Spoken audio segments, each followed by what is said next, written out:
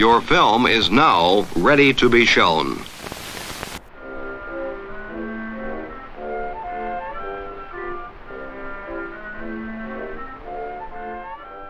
Good morning. I'm Justin Hendricks, editor of Tech Policy Press, a nonprofit media and community venture intended to provoke new ideas, debate, and discussion at the intersection of technology and democracy.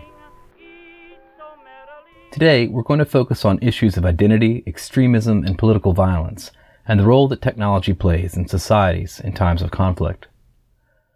First up, we speak to Hakeem Jefferson, a political scientist at Stanford University, about the underlying grievance driving the right in the United States, and how that grievance, combined with the demagoguery of the former president, disinformation, and the ability to organize at scale on social media, produced the violent assault on the Capitol on January 6th.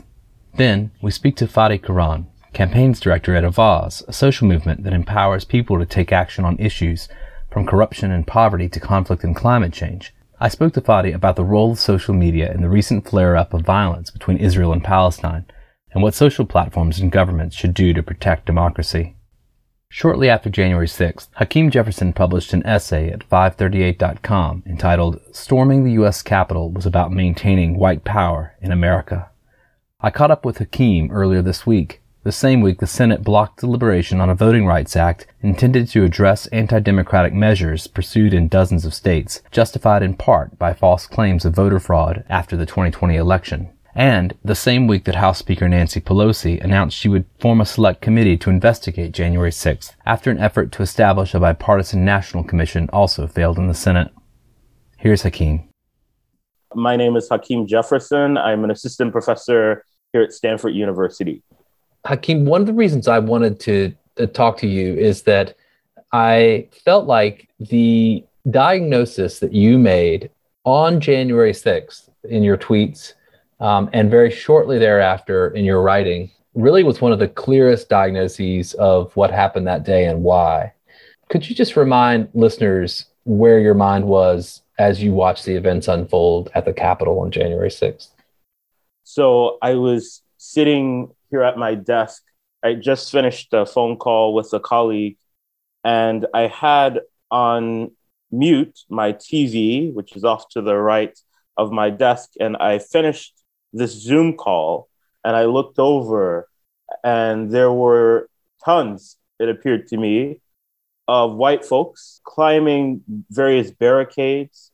I believe by this point they had gotten to the door of the Capitol. And it was so striking to me, this image of rage-filled white Americans, mostly, who had traveled from across the country at some cost to ultimately do something that I had never seen, none of us had seen in our lifetimes, of course, and that is to storm the Capitol. And news reporters were talking about this crazy event as I had now turned my attention fully to the television. And my mind, as a scholar of race and politics who thinks a lot about questions of identity, went immediately to a literature that I know quite well, which is to think about what would drive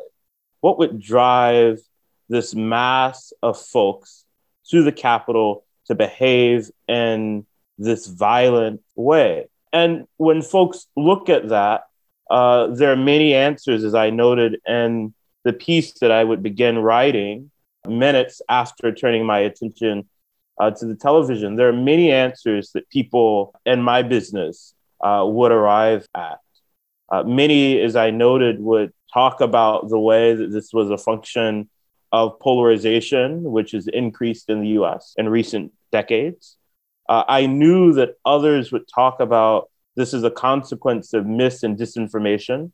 But what was so clear to me is that this was a function of whiteness. And I want to unpack what I mean there so that everybody's on the same page. It was this concern, not just about having lost an election, wasn't just about Donald Trump having now been evicted ultimately from the White House. It was about an overriding concern that white Americans have long had in the US. And this is a concern about power. It's a concern about the maintenance of white power and white rule, as I noted in the piece. And that was as clear as day to me. It didn't take long to write the piece or to send off the tweets because it was so immediately clear. And I don't think we've seen anything since then that has made me question the argument I made that day sitting here at the desk. On the other hand, I think there's been a good amount of evidence that has reinforced that, not only public opinion, polling, but other types of evidence that have amassed. What have you seen since then that has bolstered your case?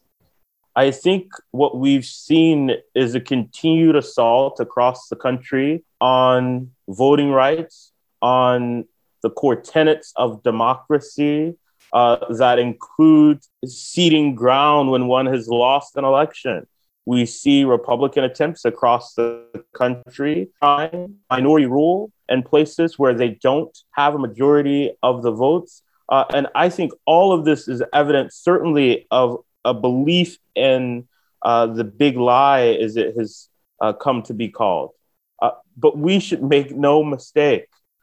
This is about an attempt to maintain a particular kind of white rule in the US. And I know that sounds jarring and hyperbolic to some, but these attempts to suppress the vote, to burden the franchise, to subvert elections, to gerrymander districts such that a minority of voters can have their policy wishes rule the day. This is about race, racism. It's about the desire of some, not all, some white people in this country to maintain a kind of white rule that makes impossible a multiracial democracy. And that's what we saw on January the 6th. It wasn't just an attack on the Capitol. It was an attack on multiracial democracy. And I think that all the evidence that we've seen as states have passed tons of these laws that restrict or burden the franchise, all of this is part of the same play. And we should call it what it is. It's an attempt to instill and enshrine in the US something that we thought we had long overcome, which is permanent white rule. You are one of now, I think, more than 100 political scientists who have done something slightly uncommon. You've joined a letter together to argue for the passage of a particular piece of legislation. Why are these experts all so in favor of the For the People Act? So I just want to offer a brief correction. There are now more than 800 signatories on this letter, and they're political scientists who support the passage of the For the People Act. And I am one of the drafters of this statement, along with my colleague Adam Bonica, who's a professor here at Stanford, Jake Grumbach, a professor at the University of Washington, and Charlotte Hill, a PhD student at Berkeley. And we were motivated to draft this letter in support of a particular piece of legislation, not just in support of democracy in the abstract, but in support of a particular piece of legislation, because, as we write in the statement, we believe that this is a do or die moment for American democracy. We have seen, as I just noted, attempts across the country to attack voting rights, to gerrymander legislative districts. We have seen attempts to subvert elections. I lived in the state of Michigan as a grad student at the University of Michigan, and I watched in awe as commissioners on the Board of Elections debated whether to certify Joe Biden's win, Joe Biden's victory. And they weren't looking to cast doubt on the votes of every jurisdiction in the state of Michigan. One commissioner noted that she would be in favor of confirming the results of the election, save the city of Detroit. Now, one doesn't have to have a PhD in political science or be an expert in race and politics to know what that was about. That's about taking away a fundamental right that so many have fought and died for, taking away the voice of minority voters. And so we put a premium in this letter on talking about the franchise. And that's not all that the For the People Act does. It has things in there about campaign finance and increasing the kind of ethical accountability for members of Congress. It has provisions that would do away with extreme partisan gerrymandering. It will create a floor for voting in this country. And we spend a lot of time talking about voting rights because voting rights are so fundamental to democracy. And this has been a key area where Republicans have chipped away at this fundamental right. And we believe that this is an inflection point in this country. We believe that time is running out for those in positions of power to do something about the attacks on the franchise, the attempts at enshrining minority rule. Time is running out to do something about that. And so I think we have gotten so many signatories on this letter, which is in support of a particular piece of legislation, because they, like those of us who drafted the statement, understand that the stakes are incredibly high. And perhaps I sound alarmist in our conversation because I think it is a moment in which we should all be alarmed. The right to vote is preservative, as Chief Justice Earl Warren said, of all other civil rights. The right to vote is fundamental. And I think a number of political scientists recognize both the history of this country and where we're headed if members of Congress don't move urgently to pass this piece of legislation. So you brought up a couple of things I'd like to dig into just a bit more. You brought up the big lie, the idea that false voter fraud claims were circulated, certainly by the president, but also by other political elites. Over 100 Republican members of Congress, for instance, joined in making those claims, and in some cases even valorized what happened on January 6th. What do you make of where we've got to in this country right now on perceptions of January 6th, what happened that day? Of course, the conspiracy theories continue to thrive, and there's a kind of full-on effort at this point to sort of almost erase or rewrite what happened. What do you make of what's happened since that day?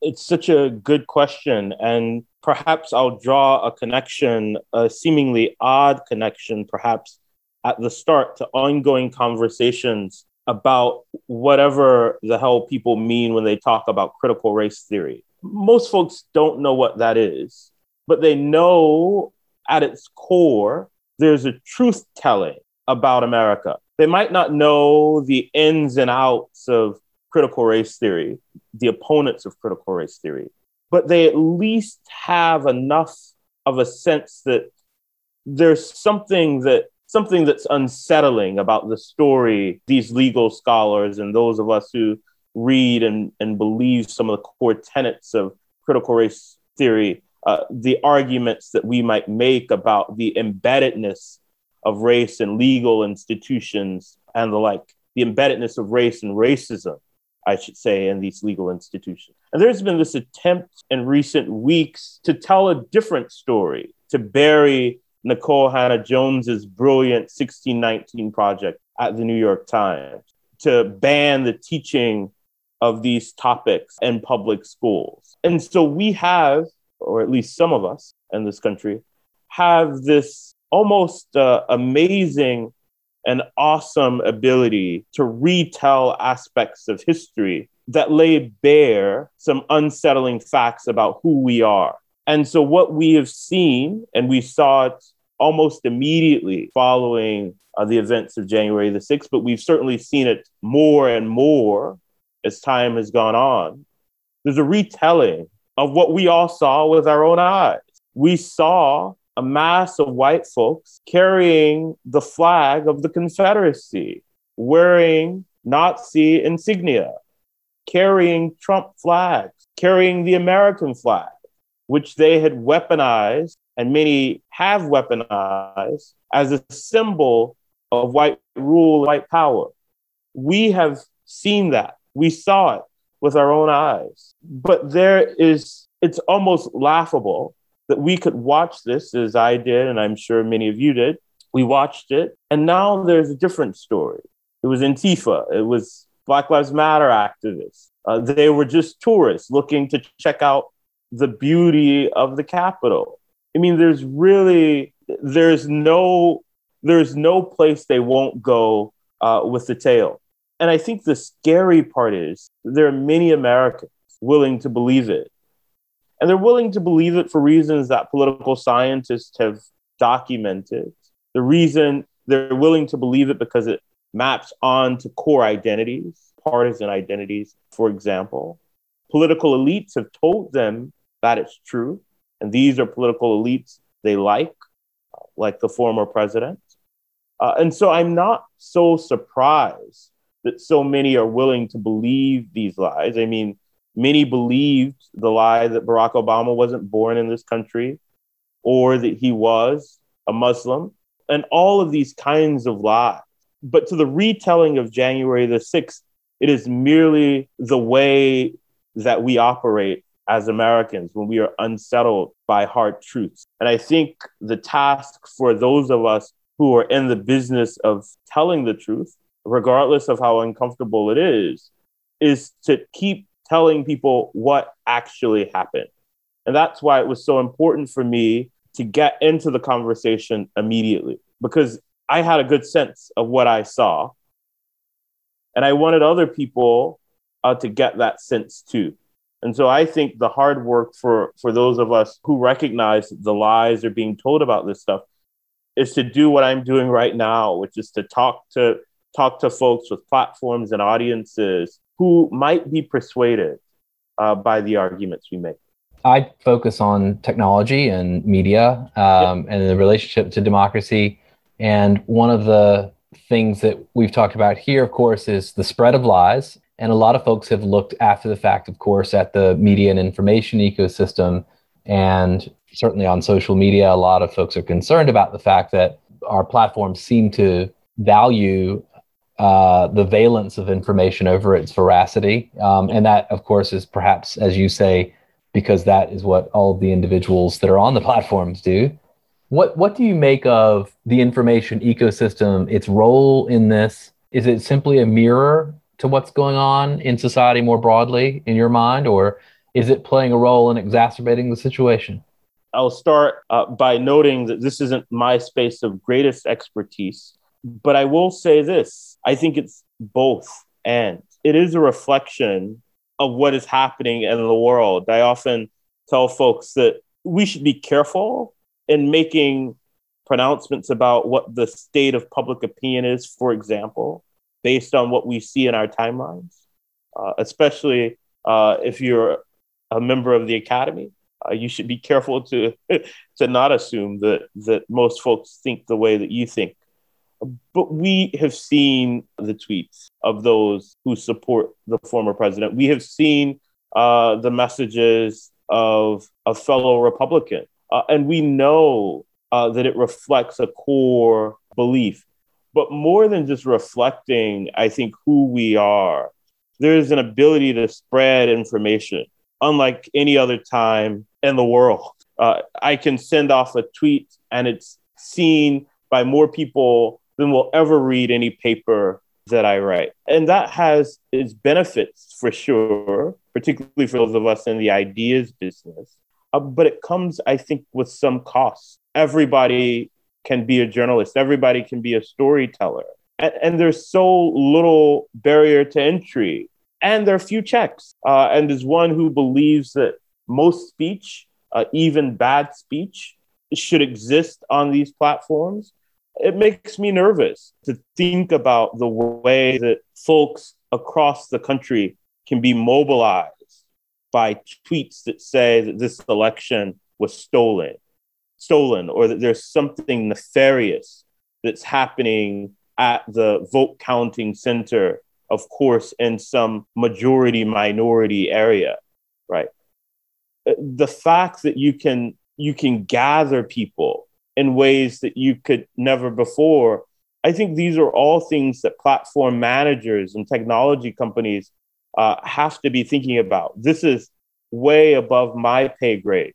But as a student of race and identity, one of the things that I do know is that identity weaponized is quite dangerous. When people believe that core identities are under threat, they become mobilized in ways that are scary, for lack of a better word. And I think what many on the right have done and continue to do, I'm thinking about folks like Tom Cotton, for example. What these folks do is that they stir the pot.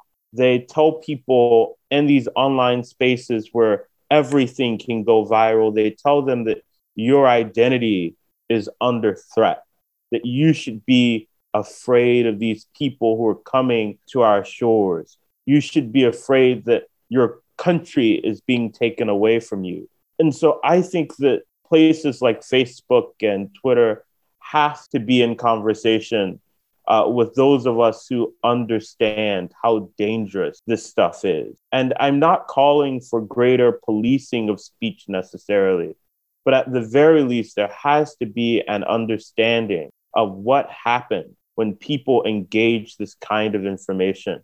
And what happens, unfortunately, in its most violent form, is what we saw on January the 6th. And I think we've moved too quickly away from this. I'm bad with time, but we're 6 months away from this event. And already it's fallen to the wayside in so many people's thinking. Even as you were asking me to have this conversation about January the 6th, one of the thoughts I had was, that seems so long ago. That seems so out of the news. Like, what are we doing here? But it should be headline news every day. We should still be talking about it. And it's so crazy that we aren't. That kind of leads me, I suppose, into my next question, which is really the social media platforms on some level have said, we'll make our decision about whether to let Donald Trump back on this platform when we believe that we can assess whether the danger has passed. So Facebook has pushed him off for 2 years and then said they'll assess the situation at that time. YouTube still may let him back on when they assess that the danger has passed. Twitter, of course, has pushed him off permanently. How would you answer that question if Susan Wojcicki from YouTube was in the room with us, or Mark Zuckerberg? Has the danger passed? I don't think we've seen any evidence of that. I think it's a good question. I too read this and I wondered, what does it mean that the danger has passed? I mean, we have a significant portion of this country that believes the lie that Joe Biden is an illegitimate president. They believed it so much that they stormed the Capitol of the United States. They continue, along with elite support, to tell this lie. And I haven't seen a weakening of the belief. Sure, ultimately, Republican elites will go on to media and say, well, Joe Biden's the president, end of story. It's not the end of the story. There is a core constituency in this country for racial resentment, a core constituency for the politics of white identity, and a core constituency opposed to the tenets of multiracial democracy. Unless I've missed something, none of that has changed since January the 6th. My sense is that we're actually moving into this period with conversations about critical race theory, the 19 Project, and all of this, which too, by the way, is about whiteness. It's about a desire to protect oneself against a different kind of threat, kind of identity threat, to deal with what are the negative stereotypes and the like that attach to whiteness. But we have, I think, a perfect storm for exactly the kind of thing that we saw on January the 6th. And I say that again, not to be alarmist, but if you're paying attention, little has changed. Congress hasn't even gotten on the same page with respect to investigating what happened on January the 6th. So no, I don't think the dangers have passed. And I think we are too certain that because of how wild it was, that it can't happen again in some form or another. And I guess I'm just not quite there yet. You mentioned the sort of separation of this concept of polarization from this underlying grievance. I personally accept the idea that the underlying grievance that drives this asymmetric polarization on the right is this white grievance, this identity right grievance. Do you see any efficacy in trying to address polarization or address asymmetric polarization, or do you think we should be more full in simply on addressing this underlying issue? I really think this is a hard question. I've been reading the polarization research for some time since I was in graduate school. And with great respect to my colleagues, I really don't know if political scientists have gotten the best sense that so much of what motivates this polarization is not just a difference in policy attitudes, or even what we call affective polarization, this idea that people on one side just don't like people on the other side. And perhaps this is an intellectual bias of my own, but underlying, I think, some of the core motivation of the right in this country is a commitment to a kind of racial order that has been, in the eyes of many, disrupted. And so I walk through in the 538 essay, this idea that we talk a lot about in political science that relates to a theory of group position. And I won't bore listeners with a long read of group position theory. But the core argument of this theory, advanced by Herbert Blumer, a noted sociologist back in the 1950s, is this argument that those who exist at the top of a social hierarchy, and we're thinking about race in particular, really want to maintain that position, right? That's the core thrust of the theory. And insofar as we care about racism and the like, we needn't just think about the hearts and minds of white people. We need to think about what it is their desires are. What is the desire of one who exists in this position of such great privilege? It is to maintain that power and that position. And so I can't make sense of American politics without thinking about this as a core feature of the belief set, of the politics of many white Americans. Not all white Americans, so don't write in to me about all white Americans, but for many white Americans, a core tenet of the belief structure is this desire to maintain power and position. And so you can't understand American politics without thinking about that, nor can you understand polarization without thinking about it. And so you ask me an impossible question, which is what to do about it. Where should we focus our attention? Because I study what is seemingly an intractable problem in this country, the problem of American racism, I always acknowledge the progress that we've made, thanks in large part to activists on the ground. But I will admit that at the core of my own beliefs is not the desire to spend a lot of my own time trying to change hearts and minds. I think that's important work, important persuasion work. But I think we should be interested in designing systems that don't rely on the goodwill of good people. And so that's why I, along with my colleague, drafted the letter in support of H.R. 1. It's why I think, as my colleague Jake Grumbach in his work that thinks about the way that democracy is backsliding in the states, thinks that there's a role, a significant role for federal power and elections and the like.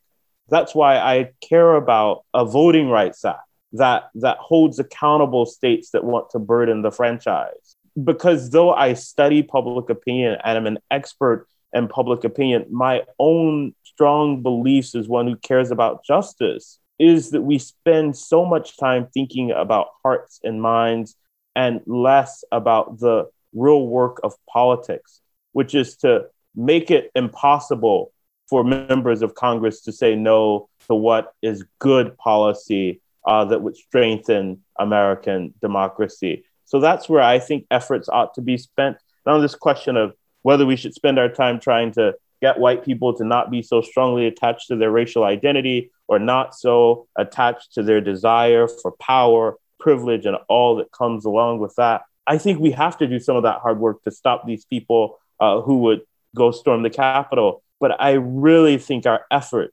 would be better spent working to advance the cause of justice through policy that changes the structure so that we're not so dependent on the goodwill of these folks in the first place. So I don't want to try to shoehorn this then back to media and tech, but I wonder if there isn't something there also for tech executives who are thinking about how to design massive systems that, you know, channel discourse and dialogue and debate on some level, and if they shouldn't be thinking that way as well. I think these companies have to ask themselves at what cost. And this is what we sign up for in liberal democracy, for expansive speech, speech that makes me cringe, speech that makes me uncomfortable, speech that I would not express myself or even surround myself with folks who would. I want to state my position as a strong defender of speech, even bad speech. And this won't come as a surprise to your smart audience, but no right is absolute. And these platforms, though I think they perceive of themselves as democracy enhancing institutions, they have to think about the balance between providing a space where anything goes or in caring about other tenets of democracy, free and fair elections, the rights of the most marginalized. And these rights are often at tension with one another. And so there is no easy answers. I tell my students all the time, and you'll forgive me or you'll edit this out, but shit's complicated. And so I don't want to pretend that there's an easy answer to this very hard question. But I think more than they have, media elite, social media executives have to be thinking about the trade-offs. The stakes could not be higher. And I think that is what was laid bare on January the 6th. And we've seen some changes. I mean, Facebook now has this board that looks and checks out and decides what to do about this or that. But they've got to decide sort of what speech are we not willing to platform. As these tech execs remind us often, they are private organizations, private entities. The protections that I have about speech are protections from government intrusion on that speech.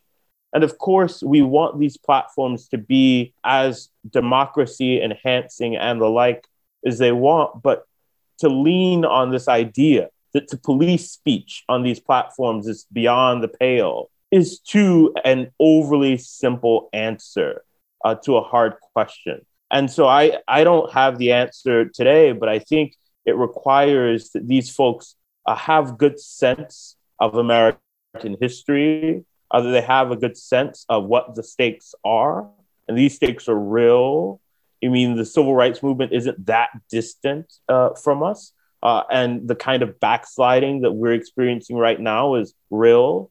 And so I think folks like Mark Zuckerberg and Jack Dorsey and others have to ask themselves, sort of what side of history do I want to be on? And I think that is the question that should animate the decisions that they make.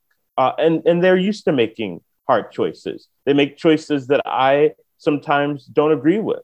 They're willing to restrict rights in countries where they want market. That's a decision that I think is troublesome. And so they have to stop pretending that the easy answer is just to say, we support speech, period.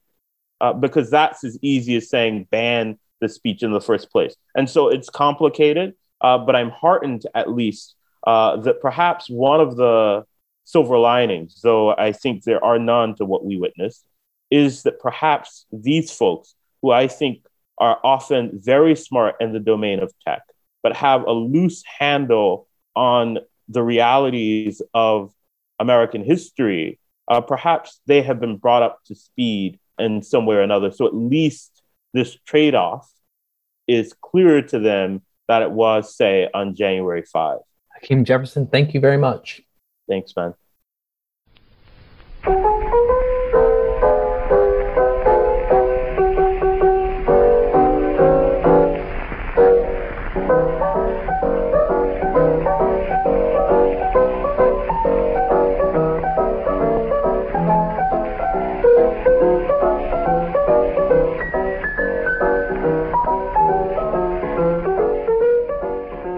If you are enjoying this podcast, consider subscribing.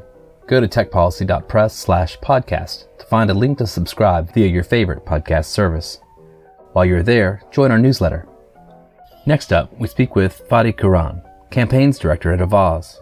On the 21st of May, a ceasefire was agreed between Israel and the Palestinian militant group Hamas after 11 days of fighting, which left nearly 300 people dead. Most of those killed were Palestinians in the territory of Gaza. The violence in May followed a month of rising tensions in Jerusalem. Fadi, who lives in Ramallah, has studied and campaigned around problems related to the social media platforms, such as disinformation, for years, and I caught up with him about his experience there and what it tells him about the broader global picture. Here's Fadi. My name is Fadi Quran. I am a campaigns director at Avaaz, and I lead our kind of global anti-disinformation work. And where are you right now? I am currently in Ramallah, in Palestine, in the occupied territories. Tell me what your experience has been like over the last month. What has happened in your life and in your neighborhood?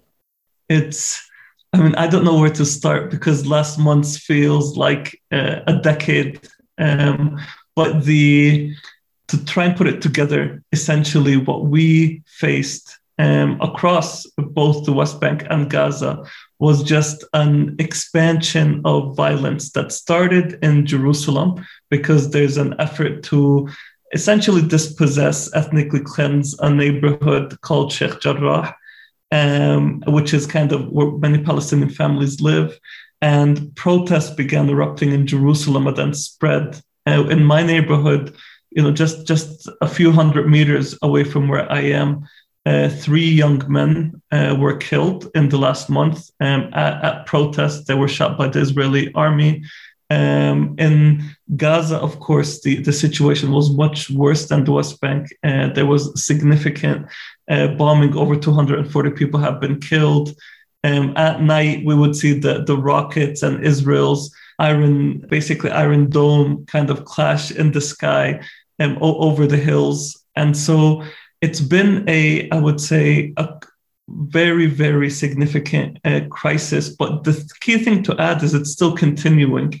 As we speak, today there were settler attacks near where I live on specific communities. Dozens of my activist friends have been arrested. It's, what Human Rights Watch just recently called the situation apartheid. So for those familiar to what was happening in South Africa, it's kind of similar here.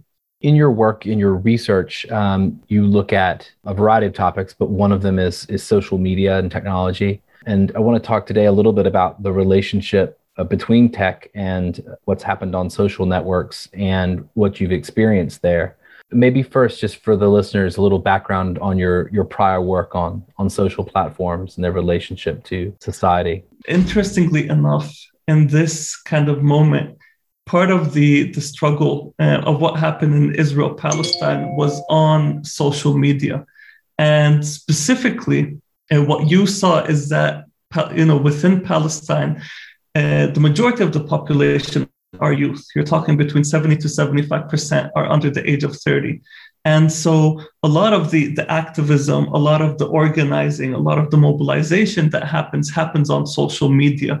And it's a defense mechanism for Palestinians. And I think this is important to mention, where people feel that the more we bring global attention to what we're facing, the less violent the Israeli military occupation would be against us. So you have people documenting everything that's happening. You have people organizing protests and sharing them. You have people putting up petitions.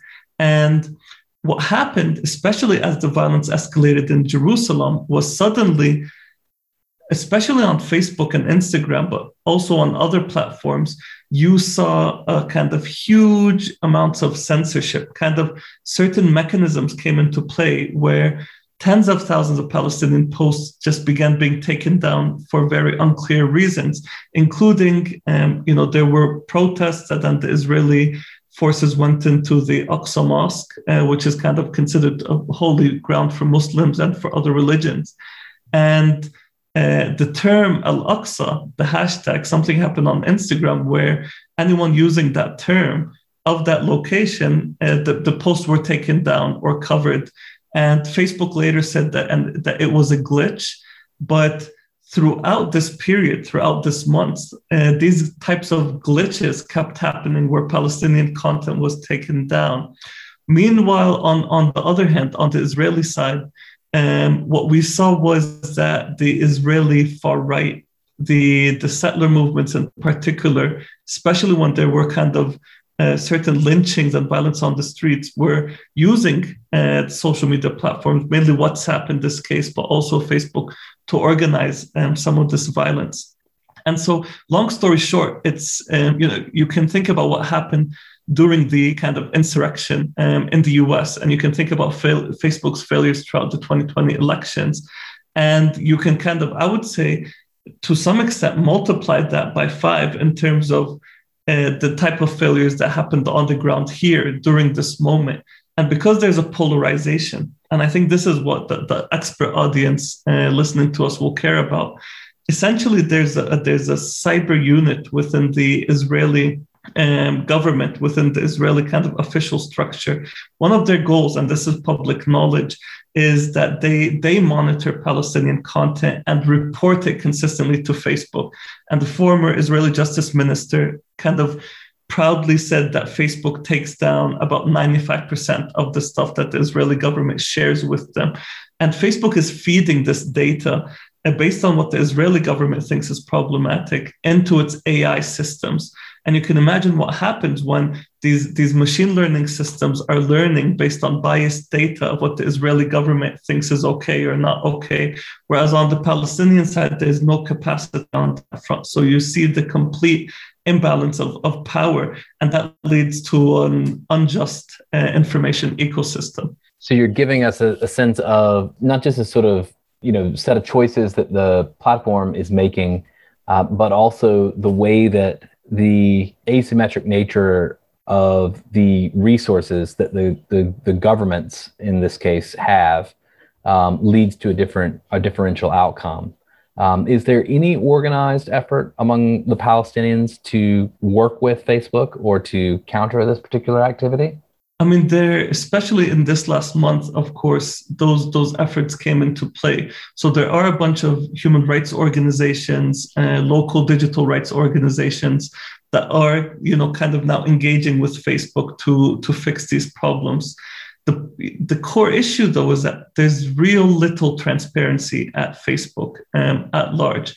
What this means is, for example, a key figure when it comes to content decisions and policy decisions on Israel-Palestine is a woman named Jordana Cutler that works at Facebook, and she leads Facebook's kind of policy team as relates to Israel and the Jewish diaspora. She's a former, she was on Benjamin Netanyahu's campaign, Israeli Prime Minister Benjamin Netanyahu's campaign. She's a former strategic communications person within the Israeli government. And so you can see how somebody like that having significant power in a company like Facebook dwarfs the type of influence that, let's say, Palestinian civil society can have on the conversation. And it remains unclear for us exactly how Facebook is making its decisions on these issues. So is it based on pressure from the Israeli government? Is it based on internal relations? Is it based on the fact that their moderators are not experts in the conflict and so don't know how to make decisions on what to keep up and what not to keep on? There are all these gaps. And so Facebook has been trying to cooperate more with Palestinian civil society. They have a good team on that front, but it's just the level of engagement is completely dwarfed when it comes to the type of influence Israel has on the company. One of the things I'm aware of is that Facebook set up a kind of special operations center to deal with the Israeli-Palestinian conflict in this past month.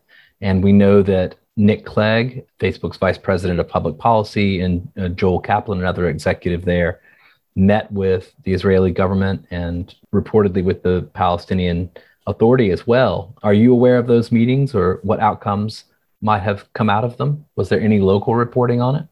Yeah, there was some local reporting on it, and it seemed, Facebook mostly repeated its kind of tried and tested promises of, saying sorry for any mistakes that we committed. We're doing our best. This is how our moderation policies work. There was no kind of significant outcomes, I would say, from the meetings on the Palestinian side. On the Israeli side, I have less clarity on that front. But what I would like to point out here is that the problems are continuing. So yes, the media wave has disappeared in the US particularly, but the type of violations happening on the ground here, including by Facebook, just 2 days ago, a Palestinian politician's account was removed off of Facebook, and a well-respected Palestinian news source, which is it's called the Quds Network on Instagram, was taken down. And it was reinstated after Palestinian civil society complained and went to Facebook. But what that showed us was that the same underlying dynamics that led to it's gone beyond censorship, honestly, to becoming digital oppression of this content, have not changed. That's what we're trying to do. It's important also, like Facebook has some very important decisions that should be coming up, right? So decisions on the term, Zionism, and how criticism how that term, or Zionist specifically, how the platform moderates content around that. And this is a very complicated issue, right? Because you can be, someone in the US can use the term Zionist, for example, to push anti-Semitism and anti-Semitic slurs on one hand. But in Palestine, when I say something like, the Zionist forces have stolen the water resources from my home, and that's the truth. Like, that's literally what's happening. There's a settlement next to me. They claim this, and they're taking water and shooting at us. And so you can see how someone, if the Proud Boys post something about Zionists, it could be anti-Semitism. If a Palestinian post the exact same content in Arabic, speaking about their daily experience, it's not anti-Semitism, it's life experience. How's Facebook going to deal with this? And this is an issue that is kind of on their agenda right now. And the same thing with other terms. And where I'm going with this conversation, though, is the bigger picture, which is in the US, people, when they talk about Palestine, Israel, for many, it's seen as a topic that's maybe complicated or something that they don't want to touch. But the kind of discussion around the digital rights and the types of decisions Facebook is making here, how it impacts the information ecosystem, equally apply to things related to, for example, African-American and white relations in the US, apply to like Muslims in India and other minorities in India and the Modi government, apply to, dozens of contexts around the world that, in the end, this company is literally defining the political discourse and how loud the political discourse is in one direction or another based on arbitrary measures as they currently stand. And no matter how much Facebook claims to be professional about it, what we saw in the last conflict is that they're still far from doing a good job at dealing with the situation.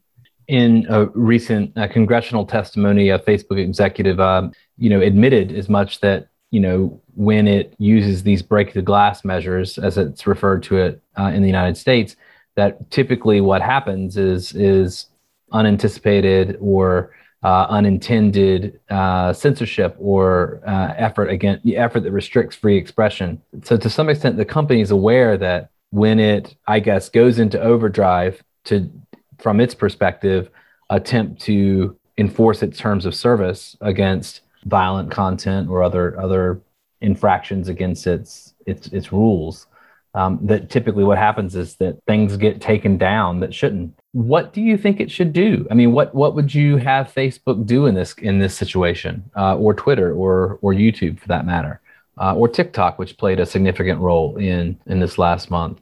This is a kind of important question. I think the first step that I would do for all these companies, and it's more urgent now than ever, is conduct a independent human rights audit on how the platform engages with key, I would start with priority conflict zones across the world and hot zones across the world, but then do it, expansively.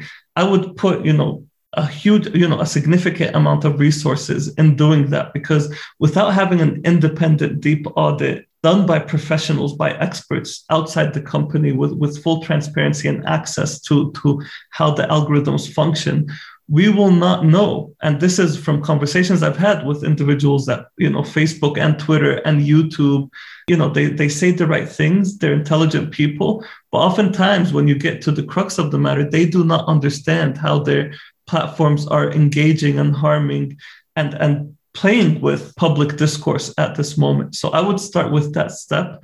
The second step after the audit would be kind of hiring specific broader teams that can execute on the recommendations.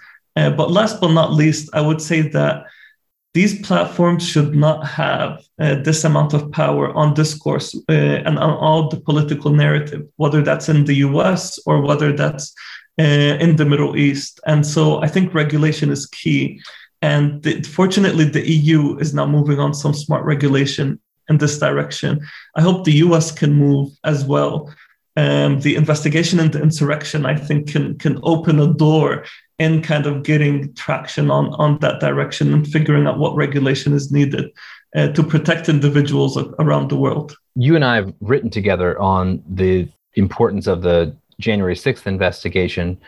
Maybe just explain a little bit more about why you see such a parallel between, what your concerns are there in the West Bank and your concerns about January 6th. Why is that a parallel in your mind? Yeah, that's an excellent question. And it was honestly like a pleasure, discussing this with you on the previous time we connected, because you brought such wisdom to the conversation. And the parallels here are at the core what these platforms allow for, and what they weaponize towards is extremists, politicians with significant financial resources who are populists, whether that's Netanyahu or Trump at the far right. These platforms create the fertile soil and the networking paths for these actors to move society towards violence, and particularly violence targeting the most vulnerable communities in our societies. So the Proud Boys, the way they organized on social media, and I for about a year, I was monitoring these actors with our team out of us ahead of the US elections. The way they were functioning and acting online is almost the exact replica of the way the kind of Israeli far right and other extremist actors here were functioning online during this escalation and before then. Same type of posting tactics, same types of memes, same types of language around dehumanization and so forth. And where I see the parallels here is that these platforms are an infrastructure for radicalization and democratic destruction. That's how they function today. And if we don't fix that quickly, we will keep going in that downward spiral towards this kind of democratic failure and towards these systems of segregation and apartheid and oppression that are starting to take hold in some places around the world. If you look at Brazil today, if you look at India, if you look at Israel, if you look at a bunch of different nations, you see how social media is playing a role in the consolidation. And the last thing I will add is, and this is so crucial because we're speaking here to a mostly American audience, in the US, during these elections, the amount of resources that civil society, that brave journalists, and academics like yourself and others put to defend the US election from these threats of disinformation, there were huge resources. I'd say tens of thousands of people were fighting this battle. These resources don't exist in Palestine, where I am now. There's no New York Times journalist focused on disinformation beat 24/7, trying to fight disinformation here the same way there was in the US. There are no journalists here doing that. Civil society organizations, there are very few functioning here. So even if in the US, through the civil society effort and also through other kind of government efforts and so forth, we managed to avoid the worst, even though the insurrection was bad, avoid something worse than the insurrection by pushing back. Other places around the world just don't have those resources. And that's why I think, even though there are similarities, the US is actually well ahead of other countries in terms of how to deal with tech platforms, at least in terms of civil society, and kind of learning from the insurrection and figuring out solutions to the problems within tech platforms in the US will help us solve these problems elsewhere. Fadi, thank you so much. No, thank you, Justin. It's a pleasure always.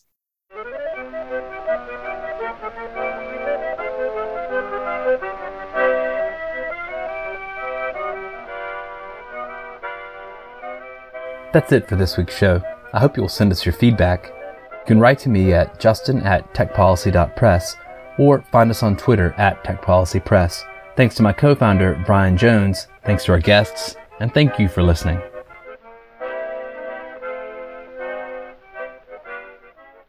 Tech Policy Press.